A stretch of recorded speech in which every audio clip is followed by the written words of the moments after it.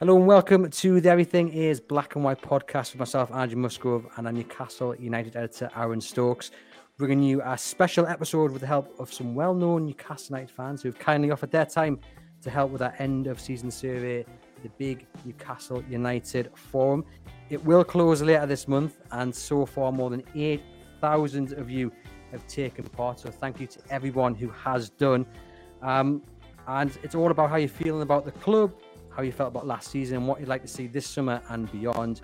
And a big special thanks to our guests tonight, Kendall Rowan, Adam Pearson, Pete Davey from Loaded Mag NUFC, and Sam Mulliner from Newcastle Fans TV. Thank you guys for popping on. Are we all well? I've asked you all one question at the same time, just nod in agreement that you're all well. I trust you are. That's what we like. We're going to come to you guys across on our YouTube channel and our podcast channel. And although we're not live, we will be reading every comment from you guys, so please do get in touch. And if you are on the podcast channel, thank you as always for tuning in.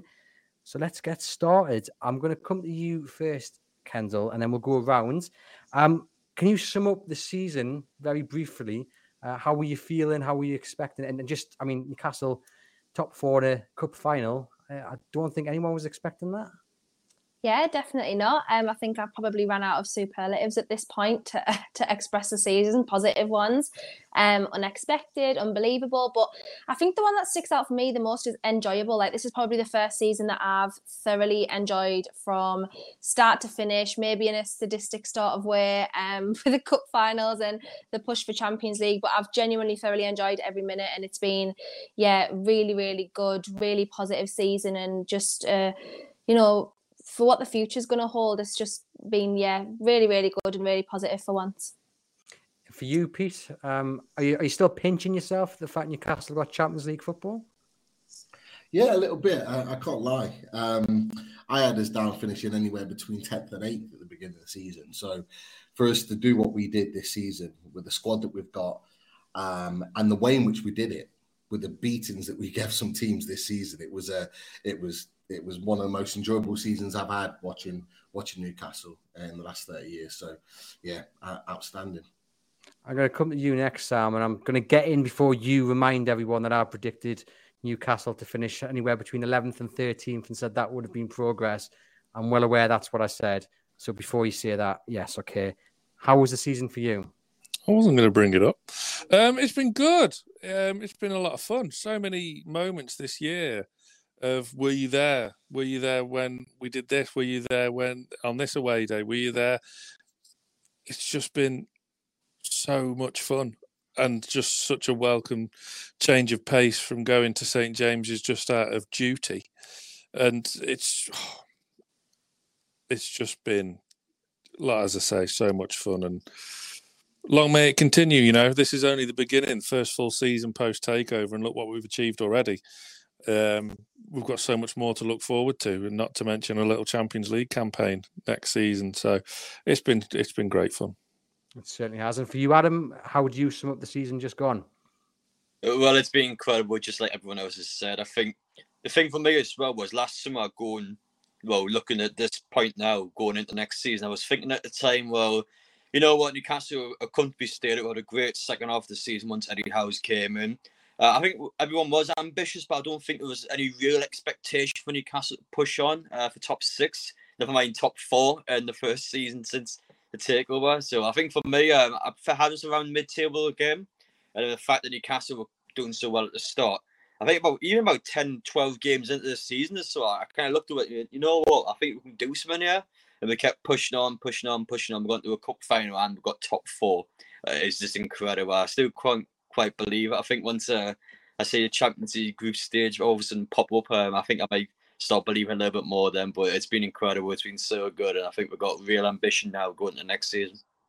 Yeah, I don't think we could have summed it up any better. But I mean, the feeling of surprise and, again, like just having to pinch yourself at how far Newcastle have come in such a short space of time is something that I think we're all feeling, isn't it? Absolutely. I think, the guys have summed it up perfectly. You, at the start of the season, said, anything from a mid-table finish upwards was progress, and I don't think anybody expected such a rapid rise, especially the ownership. I think their motto was slow and steady, and now all of a sudden they've had to maybe fast forward some of their plans. But yeah, certainly a very good start to what is a brand new era.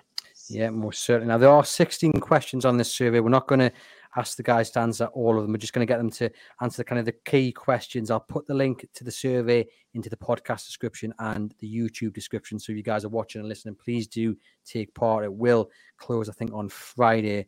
And it just gives us a good chance to really get a collective feeling towards the club. We're going to start with what I think everyone will want to talk about, although some might be sick of talking about it already, and that is transfers. And I'm going to come to you, Kendall, on this one.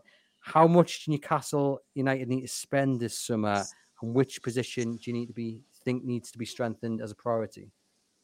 I think there's a couple of positions that we need to strengthen, to be honest, and that's not because I think the players aren't good enough. It's not because I don't think that team could take us into next season, because I do. It's just we've got so much pressure on us next season, obviously with the extra games that we wouldn't have necessarily had this season with Champions League and things like that. And they're very high intensity games. You are playing the best opposition in Europe. So there is going to be a lot of different kind of level of games next season, because the Premier League is intense, it is physical, it is a fast-paced league, but the Champions League, you've got to have so many kind of different tactics and different systems going across all of those games. So yeah, I think there'll be a couple of ones that I think we need to strengthen in. I think obviously we are really in need of a left back, really a traditional left back, let me put it like that, because Dan Burns done a fantastic job this season and I really like Matt Targett. But I think we probably just need a one that can just slot into that position immediately, who is comfortable there, who is of really, really good quality. So obviously the links have been there with the likes of Tierney and stuff, but I haven't seen anything further for a fullback as of yet. I think another midfielder would be amazing, attacker midfielder if possible. Obviously the likes of being linked to Maddison and Szoboszlai, who can kind of play a couple of positions, winger as well, and probably another centre-back just to kind of, because Kieran Clark's obviously on the way out.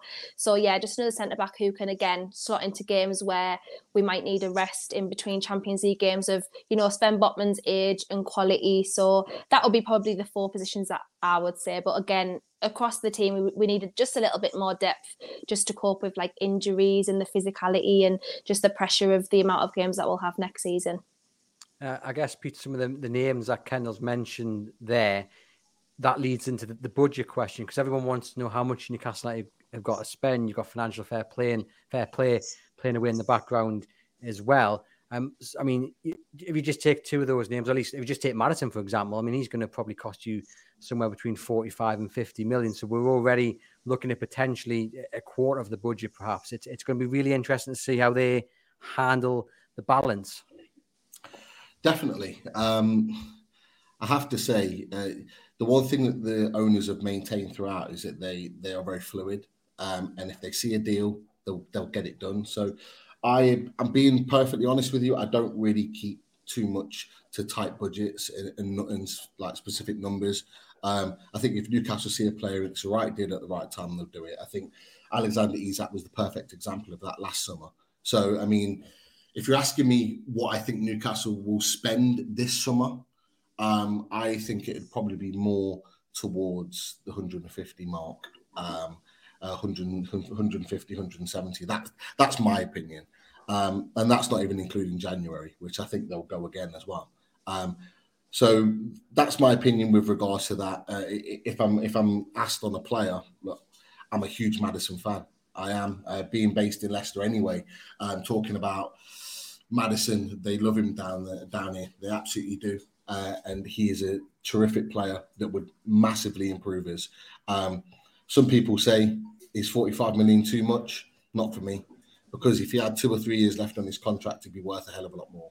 And that's how important he could be as a signing. So he'd definitely be one that I'd get in. But like Kendall said, there's a number of other positions that have been mentioned that need to be upgraded. And I think it's all part of the evolution of the club. Not because, like Kendall said, they're bad players. It's just that we always need to improve. We always need to keep moving forward. And, unfortunately, some players are getting older and need to be transitioned out the team. So I fully expect that to happen. It's interesting, isn't it? Because James Maddison is the top target, but maybe his position isn't necessarily the priority. Kendall and Peter both mentioned their thoughts on that. I mean, for me, I think a defensive midfielder is absolutely key. Adam, what about you? Which position do you think Newcastle need to strengthen as a priority? Well, I do think a defensive midfielder is definitely one. I think midfield options was something that the last few games of the season kind of did pop up quite a bit because, well, Newcastle had sought John Joe Shelby on deadline day and we didn't replace him. And towards the last couple of games or so, Joe Willock got injured, then Joe Linton got injured, and all of a sudden out of nowhere you're losing all these midfielders. So I think if Newcastle was to have another 3 or 4 games towards the end of the season, I think we could have been in massive trouble. But thankfully, I think we did dodge a little bit of the budget there regarding injuries. But I think we definitely do medium midfield. That's one. I think there's a bit of a goalkeeper crisis as well, I would argue, because, well, Martin de Braga, I personally think, will leave Newcastle. Karius has been offered a new contract, but he hasn't accepted it, and we don't know what's going to happen with him. So I think it's a case that Newcastle does need to invest in quite a few different areas of the pitch. And just what like so Kendall and Peter already said, left back I think is definitely one. Out wide players I think is one. I think striker's also one that people haven't talked about too much because, well, all it takes is the likes of Callum Wilson, who I would class as an injury-prone player. Let's say he picks up an injury at the start of the season. You got Isak playing 40-plus games by himself for the rest of the year. So I do think there's a lot of areas we have to invest in. Probably about 6 players I honestly think we need. I think we need a lot of players around the park just for the case of squad depth. The last thing we need is to pick up some bad injuries and all of a sudden our season could completely be thrown out the window in a matter of games. Yeah, I do agree with you on the striker, and I'll pick that up in a moment. But Pete's going to have to get off in a second for his own show on Loaded Mag and UFC. So I'll just ask you a question that I'm going to ask Sam later in the show. If you could pick one opposition to play in the Champions League, guaranteed home and away, who are you going for? For me, it has to be PSG. I think it's going to raise so many talking points with PSG, with the Qatar, Saudi up against each other in the Champions League. It'll be the most talked about moment in the Champions League, certainly in the group stages if we got them. And yeah, I do think Kylian Mbappe coming to St James's Park potentially would be an amazing occasion for Newcastle fans to see a player of his caliber come to St James's Park, but equally to test ourselves against some of the best in Europe, former finalists, winners of La Liga Ligue 1 on a regular basis. It's what us Newcastle United fans have wanted. So for me, they're the team that I'd go for. Can't wait to see Paul Dummett just snap Mbappe in two with a gorgeous slide tackle. It'd be quite a sight, wouldn't it? Thank you very much, Pete, for sparing your time. I hope the show goes well on your channel. Kendall mentions a left back, and off camera, Sam, before we started, you were talking to Aaron about his story today on Chronicle Live. So I'll let Aaron take away the mic there. Yeah, so obviously today on Chronicle Live, we've had a story that Newcastle are still interested in Anthony Robertson from Fulham, the 25-year-old. Kendall's obviously mentioned, Sam, that a left back is one of her priorities. Do you think that's a position they need to be going for, even though Dan Burns had a very good season, or would you like to see the money spent elsewhere? Well, I think the bulk of the money will be spent in midfield, but I actually think left back is probably going to be your hardest position to recruit this summer. One of the main reasons that I said this time last year I wouldn't have signed Targett on a permanent, because here we are a year later looking for another left back, because Burns done a great job there, but he's not a natural left back, as we know. You think of the real class left backs around Europe, they're all pretty settled in their club, and some are unrealistic. So you've got to look elsewhere, unless Dan Ashworth has a gem of a unearthed talent somewhere in the far realms of the world. Then that would be lovely. But Anthony Robinson's not a bad option. I don't think he'd excite many. But again, I think left back's a really, really tricky area to recruit this summer. And obviously, we've spoken a lot about where needs to be strengthened and how much needs to be spent. One of the other questions on the survey is, who would people's ideal transfer target be? Now, on the survey, we've given fans 5 options. We've given them Declan Rice, James Maddison, Moussa Diaby, Dominic Szoboszlai, and Harvey Barnes, all of which would probably take up quite a chunky bit of the budget. We'll start with you, Kendall. Out of those 5 names listed, who would you like to see most come to Newcastle this summer? Not that I think it's going to be the most realistic, because I doubt it, but Declan Rice is 100%. He's my number one. I would literally kill for Declan Rice to be at this club. I said I went off to every home game this season. I've been going to home games since 2006, and he's one of the only players that doesn't play for a big six side that I have seen dictate the tempo in most games that he plays. Like, he just controls everything. Every ball goes through him. He's just, honestly, he's a class above. And when everyone was saying, I wouldn't pay 80 million for Declan Rice, I would. Like, I honestly think he's genuinely that good. So yeah, but obviously it looks like he's pretty heavily nailed on going Arsenal at this stage. But yeah, Declan Rice out of those would be my picks. Again, he can play like an 8, he can play as a 6, which he has done in the past. So yeah, he's I'll rate Declan Rice very highly. I will say we did put these questions together about 2 or 3 weeks ago, long before the Rice to Arsenal links came about. Maybe we should have taken them out for this thing. But in terms of the other 4 players on the list, Adam, James Maddison, Moussa Diaby, Dominic Szoboszlai, Harvey Barnes. Out of those 4, which one would take your fancy? Well, I know Maddison, Harvey Barnes, also 2 that's going to pop up. I would take both of them at Newcastle. I think despite the fact they've been playing at a poor Leicester side last season, I still think they've done a great job. Dominic Szoboszlai is one I quite like as well, actually. Someone that's been popping up now and again. Someone that I think Newcastle definitely need. I think the out-wide options, especially this season, we just hadn't really had the dedicated goals. Because I know Almiron scored 12 goals, but even then he was injured for a period and he came back. He wasn't scoring as much as someone that I'm still not overly keen on, to be brutally honest. And as for the all-wide players, St. Maximin, of course, we're not too certain what's going to happen to him just yet. Anthony Gordon hasn't really kicked on. Murphy's had a great season, but again, probably isn't scoring as many as he potentially would want from a player. But honestly, I think out wide is probably the players I would want to see the most in. And of course, he picked Harvey Barnes and Szoboszlai on there. So I would have to go with Dominic Szoboszlai. Out of the 2, I had to pick one. But again, no, I'm expecting Newcastle to bring somebody good in. And hopefully it'll be someone like him. I know you mentioned Diaby as well, but that one's been a bit quiet. I haven't heard too much about him, to be honest. And Sam, you obviously wanted Alexander Isak at the club long before they signed him. You've let us all know every time you've came on this podcast. If Newcastle were going to go and break their record again, who would you want to see come in? Oh, to break the record again? I don't think that'll happen somehow. I don't think Diaby or Rice will happen for budgetary reasons. Szoboszlai out of them, Maddison I can take or leave. He doesn't do a great deal for me. He's fine. I'd be happy if we signed him. If we didn't sign him, I wouldn't be bothered. Same with Harvey Barnes. Szoboszlai out of them would excite me the most. I think we'll be spending the biggest chunk of the money in midfield, as I say, and we'll be getting 2. So Szoboszlai and Sandro Tonali of AC Milan would be my 2 this summer. What about Tyler Adams? Would anyone take Tyler Adams? Look at that blank face. Doesn't move me. You Doesn't just move me one after bit. bites. We had me and Andrew had a text argument about this the other week. I don't want him at all. It does nothing for me either, Kendall. Does the quiet work? Does the dirty work that doesn't get noticed? Sit in that little in the hole and just allow Bruno and the others to kind of flourish. Nope, not selling it. No. Okay. Are there any other names that we haven't spoken about, Adam, that you would like to see come in, realistic targets that aren't on that list that we've just mentioned or aren't Tyler Adams? Ooh, off the top of my head, I don't think there was, to be honest, because I haven't really been thinking about it so much. I think out of the relegated players, again, I think Maddison and Barnes probably are the 2 going to mention the most. There's not really any particular names. Obviously, Barella is the one that's popped up last week. That was really exciting me, to be honest. But that one's all of a sudden kind of fizzled out a bit. But I think that one, once I first originally saw the news about that one, made me really good. I was very excited about that one. So a player of his caliber would be amazing. I don't know if it's probably realistic at the minute to get some of these players. And I think it probably is somewhat for depending on who you're getting. But ultimately, it's probably a case where Newcastle still need to be a little bit grounded going into this season. And we'll try again next summer. But Barella was probably the one, to be honest, that I was most excited about.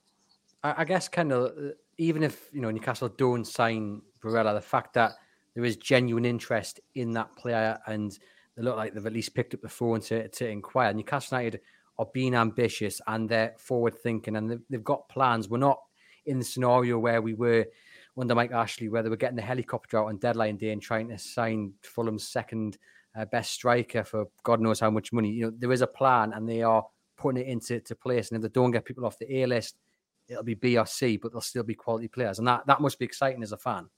Yeah, 100%. Like 2 years ago, we were literally, most fans were hung up over the fact that we couldn't pay a loan fee for Hamza Chowdhury. Like, where even is he now? Do you know what I mean? So you've just got to look at how far you've come. And like, that's just Hamza Chowdhury. 2 years later, you've got Barella. Do you know what I mean? Like, no disrespect to Hamza Chowdhury, I'm sure he's a lovely man.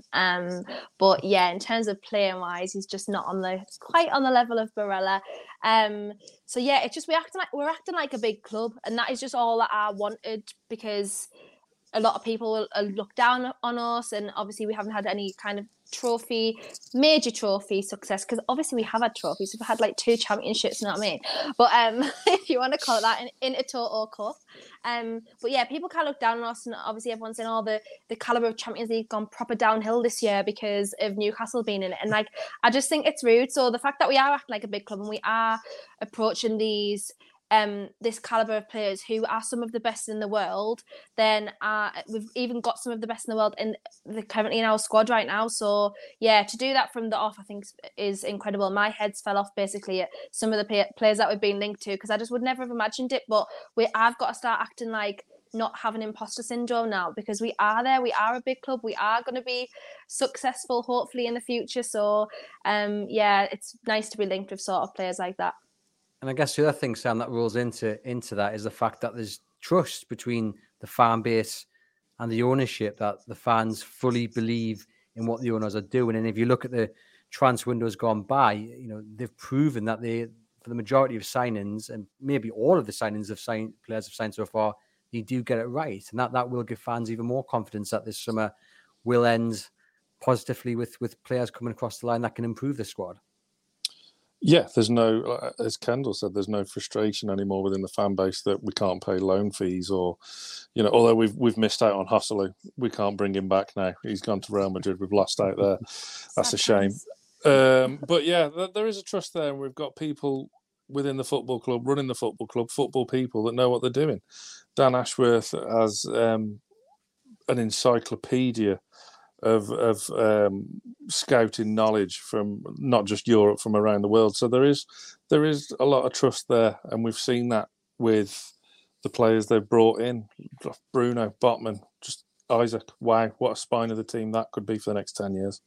Yeah, 100%. And I think that's it. The players have got in are relatively young as well, so they can only get better. We're going to go on to the next question now. Yeah, so just moving away from transfers slightly, we've also asked fans to give us their thoughts on what the owners' priority should be away from the field. So we know that they've strengthened on the pitch, but they're also making a lot of moves off it. So the options that we've got for fans is, should the owners be prioritising expanding St James's Park, cleaning up St James's Park, building a brand new training ground, strengthening the women's team, or strengthening the academy? Adam, out of those options, what do you think the priority should be for Staveley, Murdard and Ruben? Well, I think the most important one short term for Newcastle would be the expansion James's Park. Now, we all know that's going to take quite a while due to the fact that we still have to get the permits, so we don't know exactly what part of Gallagher will have to expand. I mean, long term, it's going to be a bit of a nightmare, but that's definitely the big one, because you've seen the demand for tickets at the minute. Everyone wants to go to the games, and when Newcastle can't allow people to go to matches due to how many season tickets have been sold, it's just a case where the club is missing out on match day revenue. Now, as for the other aspects, for example, the likes of the women's academy, I mean, that will be getting advanced at the minute. I know when Newcastle United's women's team, out of the 26 players we had last season, 10 of them went. So it'll be a case now, I'll be signing loads of players from the Championship, the League above us that will come in and hopefully get us promoted straight away. So those two will be happening behind the scenes. But as for the other ones, I think the training ground, I mean, we've already improved our current training ground a bit. I know it's a bit of a dump, to be honest, but at least we've improved it a bit. I think that probably won't be something that I think would honestly take place to still in our 6, 7, 8 years. I think it's a case where that one it is going to be long in the distance. But I think for now, your St James's Park stuff, cleaning up the ground and actually trying to expand the ground, I think should be the major priority for Newcastle. I guess the refreshing thing again, Kendall, from that, a little bit like to the answer to the last question in many ways, is that out of all them options, stadium expansion aside, although they are talking to architects and what have you, and they're doing everything in that list to a certain degree, which is, again, really refreshing, because they've come in and they've seen the issues with the stadium, whether it is a lick of paint or, as we say, trying to add more seats. They've come in, they've improved the training ground, they've invested in the women's side, invested in the academy. Like, we're sitting here saying, what is the priority? But it's refreshing to be sitting here saying, well, actually, they've done little bits in every single category. Yeah, the fact is we don't have to pick and choose anymore. Like before, it was like you get a new player or you get some better paddling pools at the training ground. Know what I mean? Now it's like, oh, we've actually got hydrotherapy pools, or we've actually got stuff going on at the training ground that's like that we should have at this stage as a Premier League club, that we should have had a long time ago. And the fact that they are doing bits at a time, and they're like, it's almost tempering expectations as well. Similarly to how they do with the transfers, they don't come out and say, right, we're going to have a massive summer, because they don't want to do that. They just want to build gradually, and we have done that. We've spent very smartly across the board on infrastructure and on the team. So yeah, I think obviously academy, especially if we're gonna have European competition, hopefully for a consistent number of years now, homegrown and club trained players is a massive thing. I think in the Champions League you've got to have like 8 or so of like homegrown and club trained. So it's going to have to be, we're going to have to take time and focus on that, because we can't keep obviously not having players come through. We've only had a handful of players come through the academy in the latter years. So like Sean Longstaff and obviously Matty Longstaff, who sadly is going to be leaving us anyway, Elliot Anderson, players like that, Lewis Miley's obviously coming through now. So yeah, we aren't as advanced as other teams around us. Like look at Man City, for example. I know they'll have had obviously a lot of investment, but their academy players like Lavia, for example, this season, who was in their academy, was at Man City, at Southampton now. He's going to go for about 40 million this summer, and he's still 19. So we've just got to like kind of get up to the pace of stuff like that at the minute. But yeah, I think they're going to have a lot to do. But it'd be nice to see there's some changes coming to St James's Park anyway in the new season with the digital ticketing and things like that. So it'll be really nice to see if they've changed anything on the concourses and in the stadium up till then. But it's nice to actually not have to pick and choose what to spend money on. We can actually do it all, which is really, really nice to see, to be fair. And Sam, yourself and Adam have obviously spent a lot of time this season just gone following the women's team. You've seen how much Amanda Staveley and Murdard have really put a lot of time and effort as well as finances into it. How good has that been to have seen, and whereabouts does that rank on your sort of list of priorities to make sure that it's not just a flash in the pan? Yeah, I don't think it will be a flash in the pan, because they're not here to muck around anymore. The women's team being incorporated back into the club as opposed to the foundation was huge.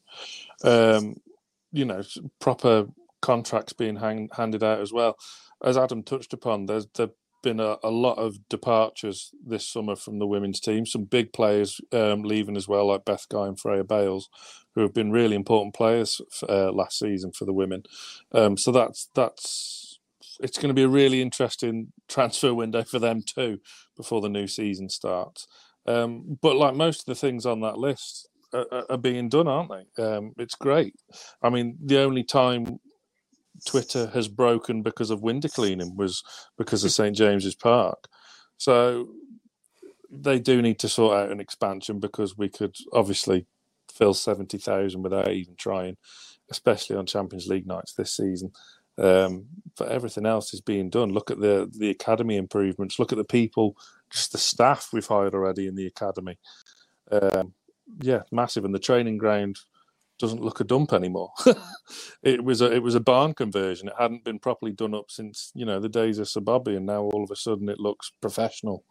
So yeah, the only thing publicly that we're not aware of something really doing is expanding the stadium, but I'm sure they're having discussions in the background.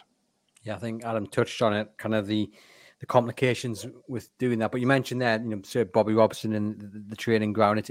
I suppose for fans, it's really nice, Adam, to see owners taking pride in the stadium and in the training ground. I'm sure everyone will remember the video that goes around of Sir Bobby Robson with Gary Lineker when he's just talking about the doors and how good the doors are. And in a way, that's what Newcastle United have got back, that all the small elements are covered, and you have people in place who just want to make sure every single part of this club can be the very best that it deserves to be.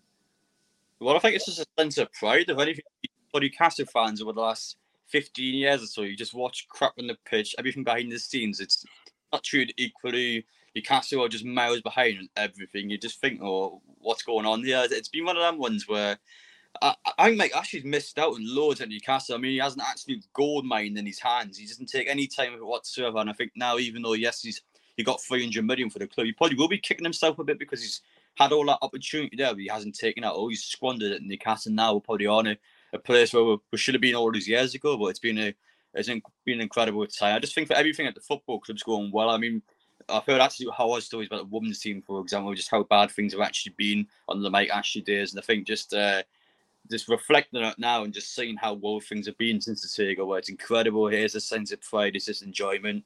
Everything going on at the football club, even like middle school things. Obviously, I don't think there'd be many fan bases out there be banging about the new kit. Everyone's been enjoying that. Everyone's been enjoying the Champions League budget on it. It's just been mental, and I think the fans have just been so used to just watching and seeing crap that there's anything that pops out now that is anything good is just someone that Newcastle fans have gravitated towards. It's just been crazy. Yeah, I think everyone who watches Adam's content will know he's been to the club shop. Was it today, Adam? And they had 78 shirts left for sale? Yeah. Oh, there's not many now. But there was 78 when I counted them in the video. 4 left, there's probably 60. So I ended up buying shirts at the end. So there's my Premier League one here, and the ones in my bag down here, the Champions League ones as well. As that I go in and get a few of them sorted. But it wasn't that busy today, but there's still a lot of people in there, and I think the club probably has run out of shirts now. If not, it'll be tomorrow morning. And just on the new show, so it's got the sponsor on there, Kendall. Now we did have sponsorship written down in this list. Obviously, we've scratched it off, but the fact that they're now starting to get paid in the region of what other clubs, other Premier League clubs are used to getting paid when it comes to sponsors is another big thing, because these owners came in, and I don't think it was much of a surprise that they found Newcastle were totally lagging behind when it comes to commercial revenue. Yeah, we were lagging behind it in everything, commercial revenue, in the kind of hierarchy and the structure at the club, infrastructure, women's team, like everything was just lagging behind, to be fair. So, as you say, it doesn't surprise me at all that they came in. That was one of the first things they identified.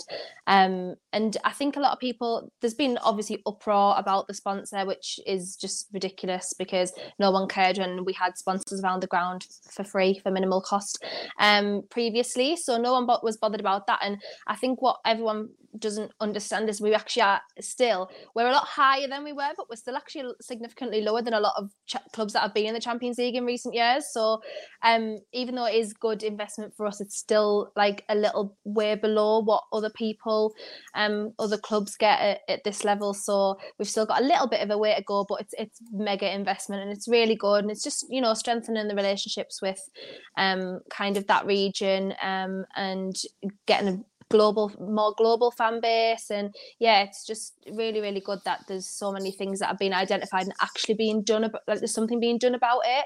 And we know now that if there is ever a problem or there is something that needs to be changed at the club, it will be sorted. So it's nice to know that, really. And it's very good to see that Seller obviously committed to making a fan zone outside St James's Park. I think that'll be a really, really good move for them. Now that takes us nicely on to the next question. Now, I suspect that all three of you are going to have very similar answers here, so we can probably whiz through it. Now, the next question was, would you like to see Newcastle expand their ground or move to a new one entirely? Sam, we'll start with you. As a general rule of thumb, I hate new stadiums. I think they're soulless and just there's no character about them. I would hate for us to move. I really would. There's definite scope to expand St James's to 70,000, and I think it's going to be difficult. But we can afford the best architects the world has to offer. So I'm sure that where there's a will, there's a way. I don't like new grounds at all. West Ham's ground is not a football ground at all. It's an arena without a roof. Tottenham's is impressive, but does it have anything really about it? It's okay. The Emirates is weird. That's just, I don't know. It's just the old the away days. My favourite away days this season have been at grounds that are like old school grounds, Forest and Everton. And all right, we won at them, but they're proper footballing stadiums and. I don't know, just like grounds like Southampton and Leicester, they're exactly the same, except one seats are blue and the others are red. They're exactly the same stadium otherwise. There's just no character, whereas St James's Park is just stacks of character. Love it to bits. Don't want to move. It is, isn't it? And Adam, obviously, like everyone on this panel, we go up to St James's Park on match days, and we've been hundreds, if not thousands, of times throughout our lives.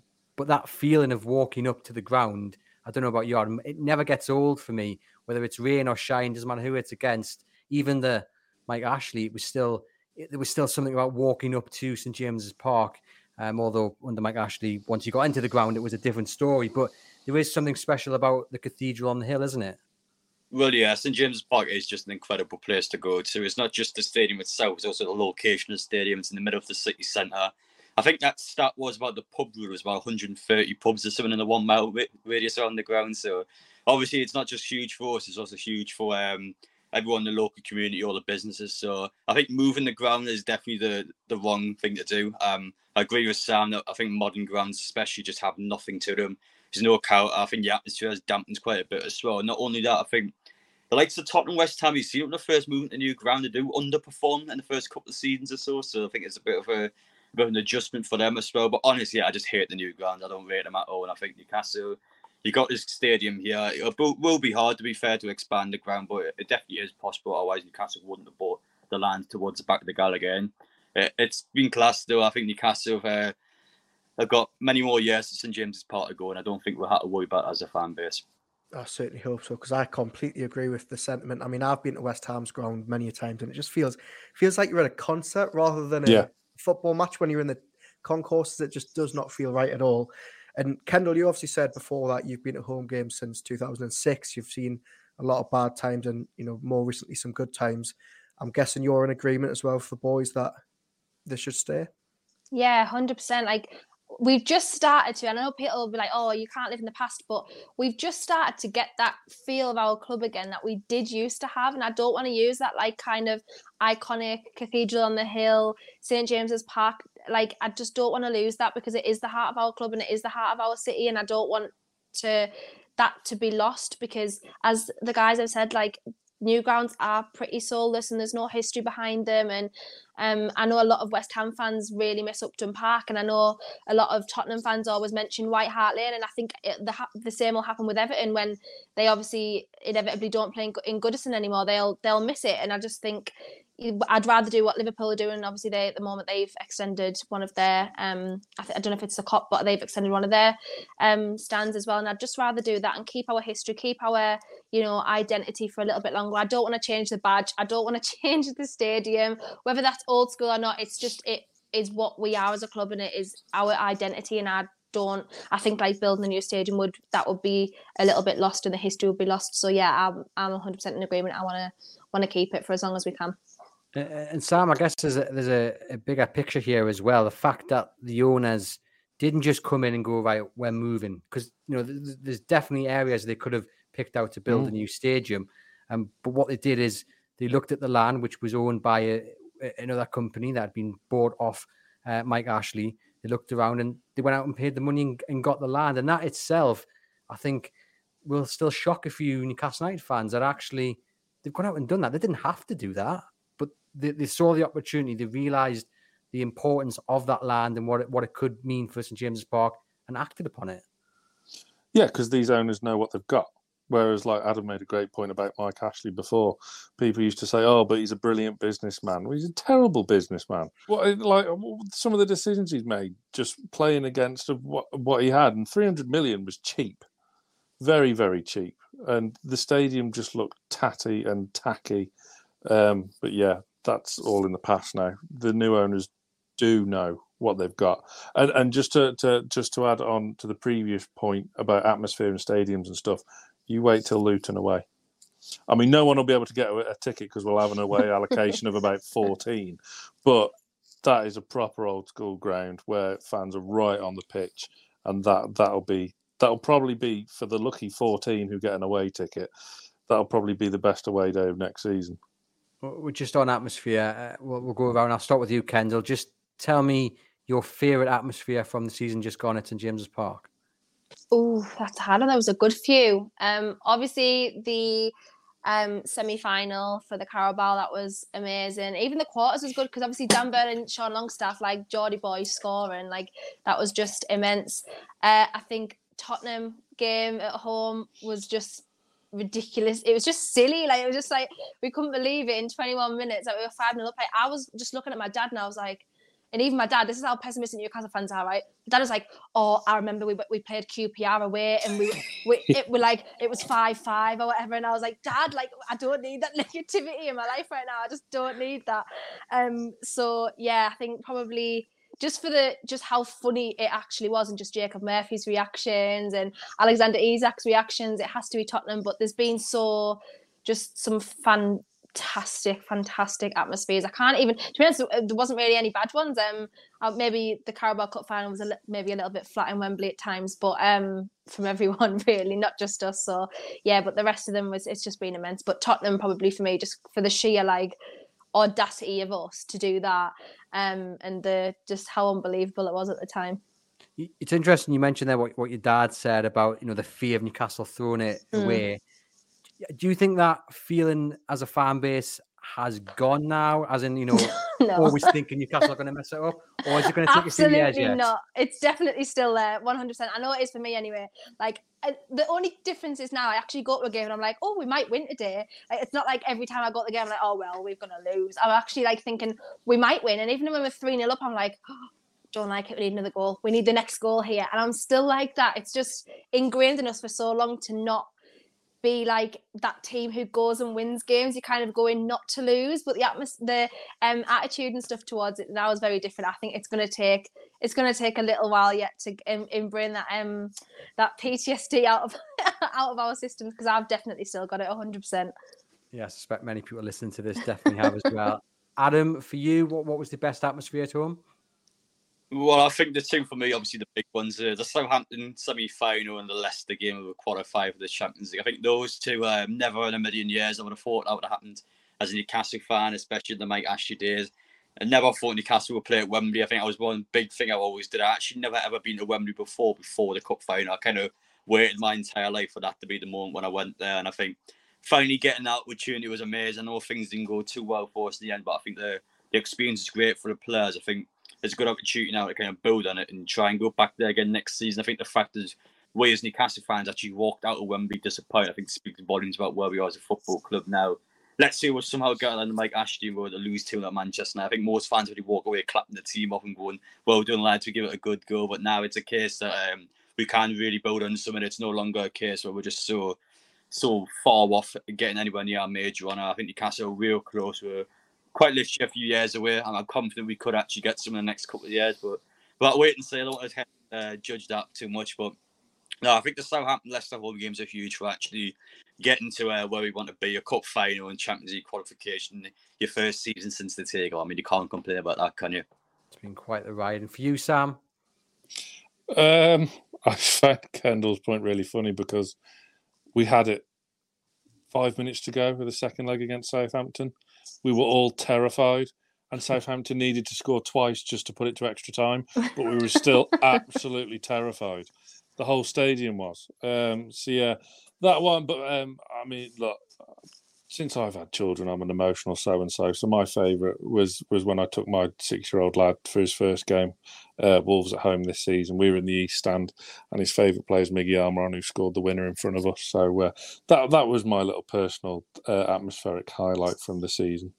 I'm going to say Brighton. I know Adam mentioned the Leicester game there, but those last couple of minutes, I mean, that Nick Pope save, I don't know, I was a wee bit kind of watching with my hands over my eyes. The game before that, though, the Brighton game for me, even though it was very close until right at the end, there was just something about it. I just felt it was the perfect tactical performance from Newcastle, and there was just a really strong atmosphere on the ground. But as you guys have all said, we could sit here and discuss all 19 games in many ways. But for you, Aaron? Look, I know it's probably the most popular answer, but that semi-final second leg I thought was just absolutely brilliant. The scenes afterwards, Tottenham again was just one of just pure what on earth is going on. City seems a lifetime ago. I don't know about you guys. That seems. I was gutted no one mentioned it. You know, when the players are doing their like favourite goals of the season and stuff, no one mentioned Maxi against Wolves, and then no one mentioned trips against Man City at home. And I was like, I'm good, but it was because it was so long ago. It was such we've had a that long time gap ago. in the season. Like, it kind of got lost a bit. But yeah, I agree. Man City was great as well. Yeah, it certainly was. As you say, you could probably pick 10 or 15 that I'm sure people would argue The over. Manchester United one, when Exactly, beaten yeah. 2-0. I mean, So again, I'm guessing a lot of people have very different answers to that one. The next question, again, I'm going to assume everyone's kind of in agreement with the answer here. I'm going to come to you, Adam. How confident are you that Eddie Howe is the right man to lead Newcastle United to the next level? Well, I remember when Eddie Howe first got linked, actually, I backed against him because we were linked to Unai Emery before he first came in. I was really pushing towards him. I mean, that was a guy who won 4 Europa Leagues in 7 years. And I'm thinking when that one kind of fizzled away and all of a sudden Eddie Howe's coming into the picture, I was quite harsh towards him, to be honest. Probably a guy that on paper I would have looked at being probably a short-term manager, somebody that probably would have lasted to around this summer, then you would have brought someone better in. But obviously, I don't think anyone's predicted how he would go at Newcastle so far. I mean, it's just been incredible. I think the ethic, the overall work ethic from him has just been incredible. This is a guy that comes in 12 hours every single day at the training ground. And I think the good thing for Eddie Howe as well is the fact that he has replaced who's the complete polar opposite to him, a guy that comes in 3 hours every day. He doesn't run on holiday during international break. I mean, this is a guy who didn't give 100% in Newcastle United. And I think when Eddie Howe's got the chance now to really come and prove people wrong and actually they have the funds for once. I think Eddie Howe as well. He's been a good manager, but he's never really had the proper budget to work with. So I think the chance at Newcastle to potentially do that was huge for him. An offer he couldn't refuse. He came in, and I mean, the rest is history so far. He's given everything he has, and it shows in the pitch because Newcastle have just been next to nothing in terms of the team in the Premier League. Have been so good, so consistent as well. May I also say, and down to Eddie Howe, he's got the best out of players that you wouldn't expect. I think the likes of Sean Longstaff, Dan Burn, of course, we just signed last year. I mean, Jacob Murphy, Jolan. Now, these are players that never in a million years you would have even questioned to be mentioned Champions League football in them. It's just due to the fact how Eddie Howe's not just done well with the players he's signed, he's also got the best out of his previous players as well. Half of Newcastle's squad's still the team that Steve Bruce had, so it's not really a case that Newcastle has spent all his money and all of a sudden we're buying out the league. It's not that at all. Newcastle was spent well, and we've also used what we had, so I think Eddie Howe's done exceptional. I think he probably is a long-term manager unless something was to drastically change with him. But he's been incredible. He's got a huge opportunity in Champions League now. We've only just lost the cup final, so he's got a chance as well to be the man that actually breaks Newcastle's major honour record. So he's got a huge opportunity in front of him now, and I'm sure he can take it. Adam, I don't think you were alone in wanting Unai Emery. I remember being exactly the same when he got linked, and it did sort of feel a little bit anticlimactic when Howe was the man who actually ended up coming in. Kendall, as somebody who follows Spanish football yourself, did you share that feeling about Emery? And now that we've obviously had 18 months of Eddie Howe, I'm guessing you think he's the man that can take them forward long term? Yeah, I've brought up my own tweets in the past stuff like 2 years ago where I was like, you know what, give me a manager. Obviously, we still had the previous manager at the time, but I was like, give me a manager. I want Howe in tomorrow. I want Howe in yesterday. Like, I was proper catting for Eddie Howe. And then obviously it kind of fell off a bit because he was going to go to Celtic, and then it was like we weren't linked to them that heavily anymore. And then the Unai Emery thing came, and I am such an Unai Emery fan. Even when he was at Arsenal, I backed him and I defended him quite a lot, considering I'm not an Arsenal fan, didn't matter to me, but I was defending him quite a lot because there was a lot of really nasty remarks made towards him, and I think he didn't deserve that. And yeah, having followed Spanish football for a long time, he's a really, really good tactical coach. Even just look how well he's done with Aston Villa, man. Like, they were 17th and like they've got European football this year. So for me, it just shows how good a manager he is, similar to Eddie Howe.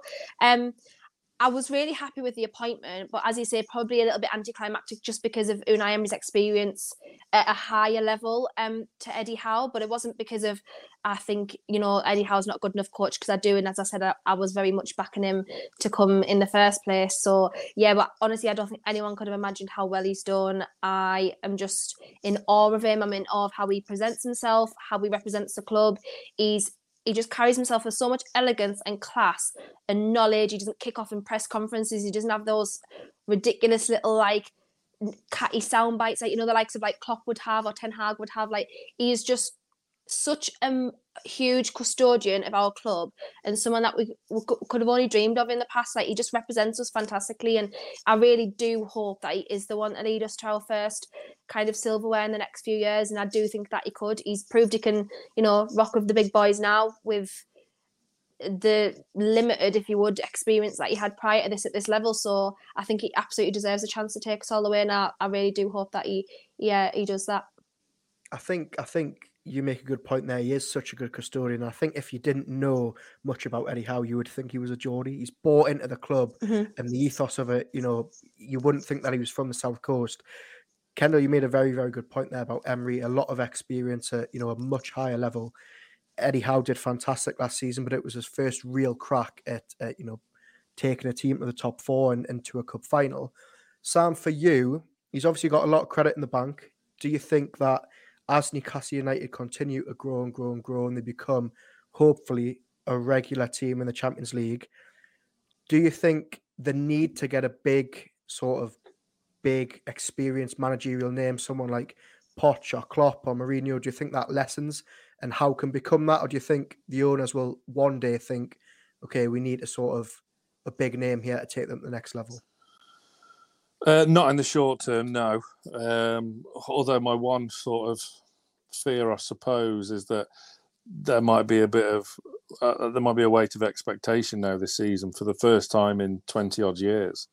So that's, say, if we've got a tough start to the season, then we've got the Champions League to manage alongside, Carabao Cup. We want a good run in that again, don't we? So if we're sort of 10th, 11th in the Premier League come November, December, then will the pressure start to mount up on Howe? I hope not, because as you say, he's got a lot of credit in the bank, and I'm fully behind him 100%. Despite I was Unai Emery as well, but when Bruce was finally sacked, what I like about Howe the most is, because a lot of fans we want passionate managers. Just got to show passion this, passion that. I like someone more calculated, more measured, but who can show passion and that kind of energy at the right time, like Howe did at the end of the season, when the job was done, not when you've drawn 1-1 at home to West Brom because you've equalised in the last minute. Hooray! That's just a waste of time, and you look a bit silly. So that's what I like about Howe the most, and like bringing a name like Mourinho in. Okay, it'll be romantic because of the relationship he had with Sir Bobby, but his best managerial days are behind now, aren't they? Really, and the way he's turning into quite a lot of these old managers do, that turn very bitter, and his treatment of referees like Anthony Taylor not so long ago is absolutely disgusting. So I hope we show the faith and keep with Eddie Howe. And to be honest, whatever happens next season, if we can consolidate European football, not Champions League, just European football in general, that would be huge. Yeah, 100%. I think what I like about Eddie Howe is he's always looking to improve. This isn't the finishing in the top four and getting to a cup final. I think his mantra is, well, we haven't won anything. There's always a next level to go to, and that's kind of ingrained in the players as well. That you're only as good as your last victory, you're only as good as your last goal, and that also leads into who they're going to end up buying in the transfer market. That kind of attitude has to shine through in any new arrivals, and it's not about him either.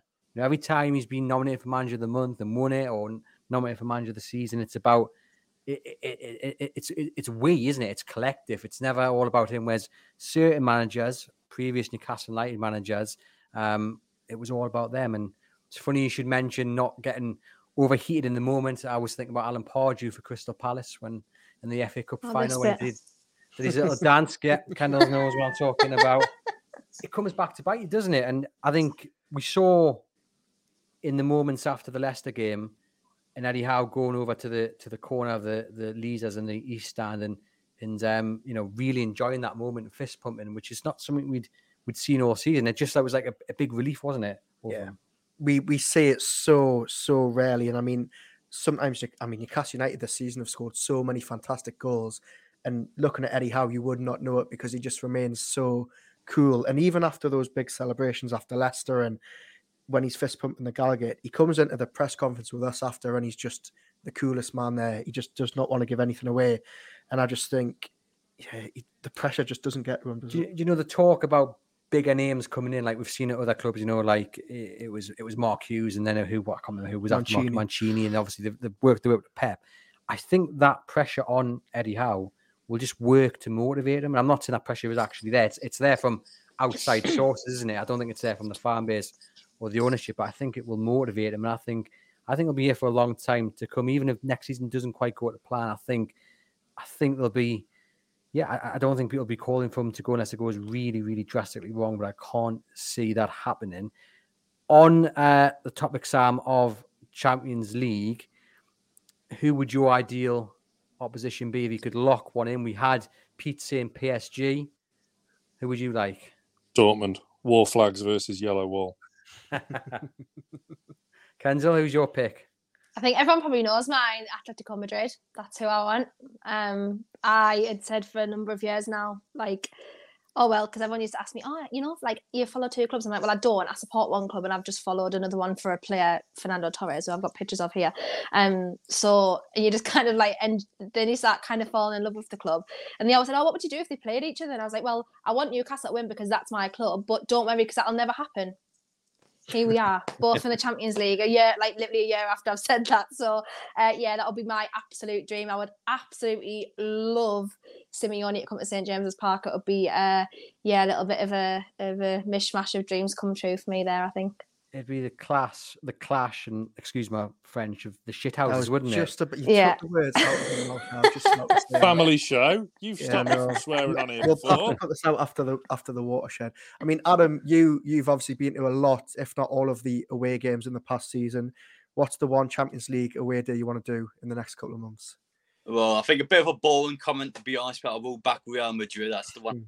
I want the best of the best, to be honest. Newcastle, I know, looking at us now, I'm probably comfortable we can get back to the Champions League soon, but let's assume this is the one time we get back. I want the best of the best of the best to be playing us. So the likes of Real Madrid, considering they're pot 2 as well, not even pot 1, they're pot 2. I think it's a crazy team to get. I will say, though, I kind of want new teams. I know it's been 2003 last time we were in there, but I don't want the likes of Inter Milan, Barcelona, the teams who already played before. I want to see fresh opposition, new grounds to go to. The likes of Ajax, I think it'll be a really good one. Oh, there's so many to pick from, but I have back Real Madrid. I would have said PSG if Messi was still there because I really want to see him play. Yeah, Messi and James would have been something else, wouldn't it?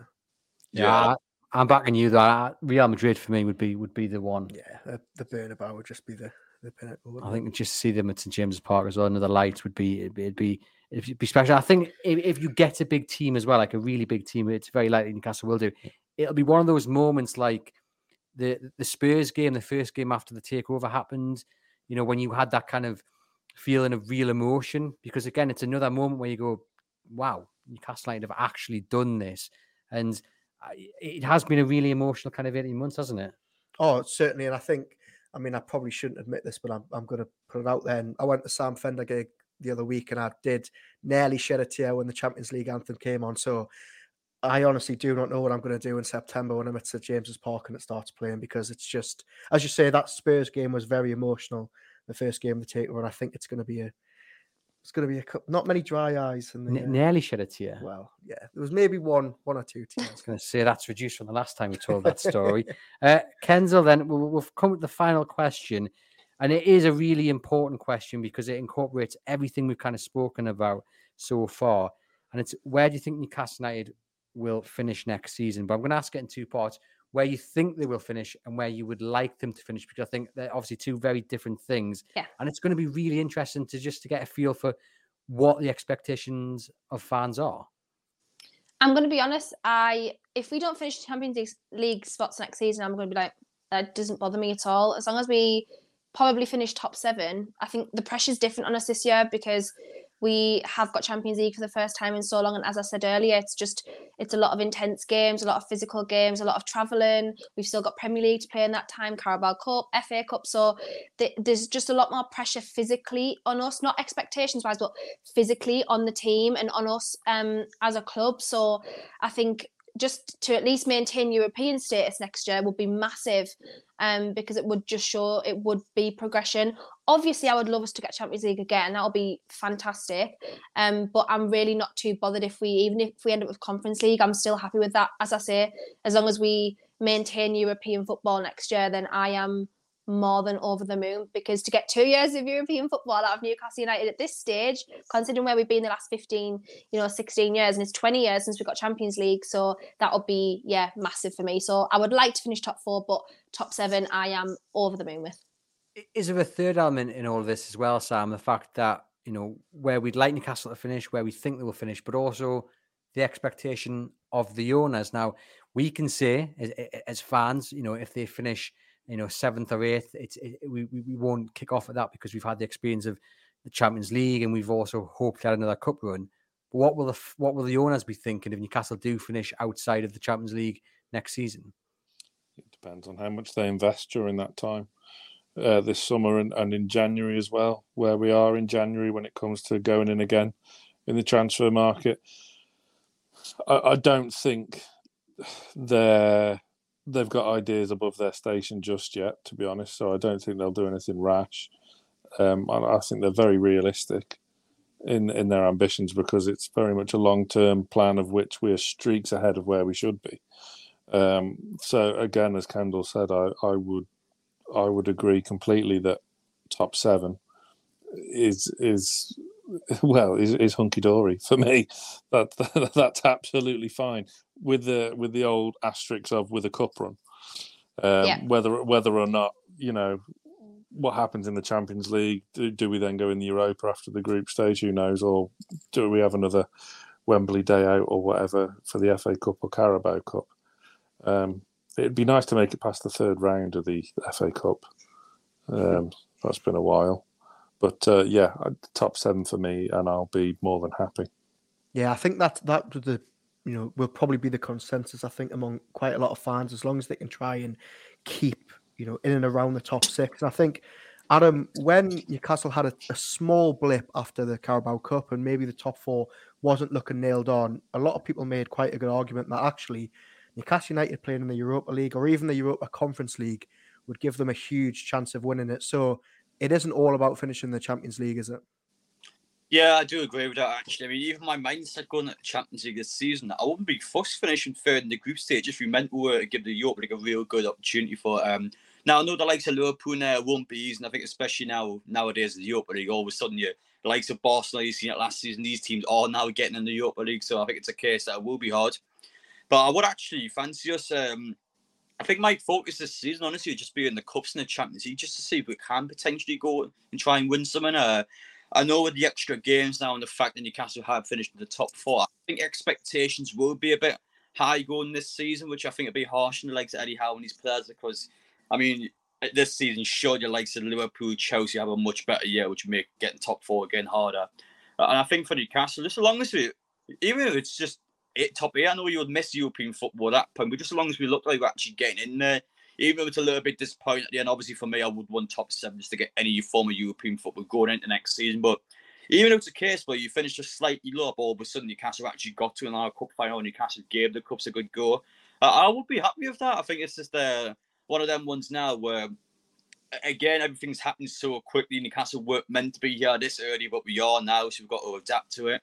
And I think for us, long term, obviously the ownership will want to win silverware, they will want to do all this, but it's not something that's going to happen this season. It's just something that's going to gradually happen. Even if it was 10 to 15 years, it'd be one of them ones where there'd be plenty of time to settle into it. We don't have to rush it at once. But for me, I agree with Sam and Kendall. Top 7 would be great, and for me, I think we should have a bit of a focus as well in the cup competitions and see if we can actually try and win something. Yeah, I think a lot of people will agree with that, and I think it's going to be an exciting season whatever happens. Just the fact that we can talk about Champions League football and start planning when the draw is and what comes after that is just, it still baffles me to actually think it is a reality, but it is, thanks to Eddie Howe and the owners of Newcastle United. Well, that is the end of the Big Newcastle United Forum. Thank you very much to Adam, Sam and Kendall for joining us on the Everything is Black and White podcast. You guys listening or watching, we urge you guys to take part in the survey too. As I mentioned, the link to do so is in the description of the podcast or the YouTube description. From myself and Aaron, we'll see you very soon.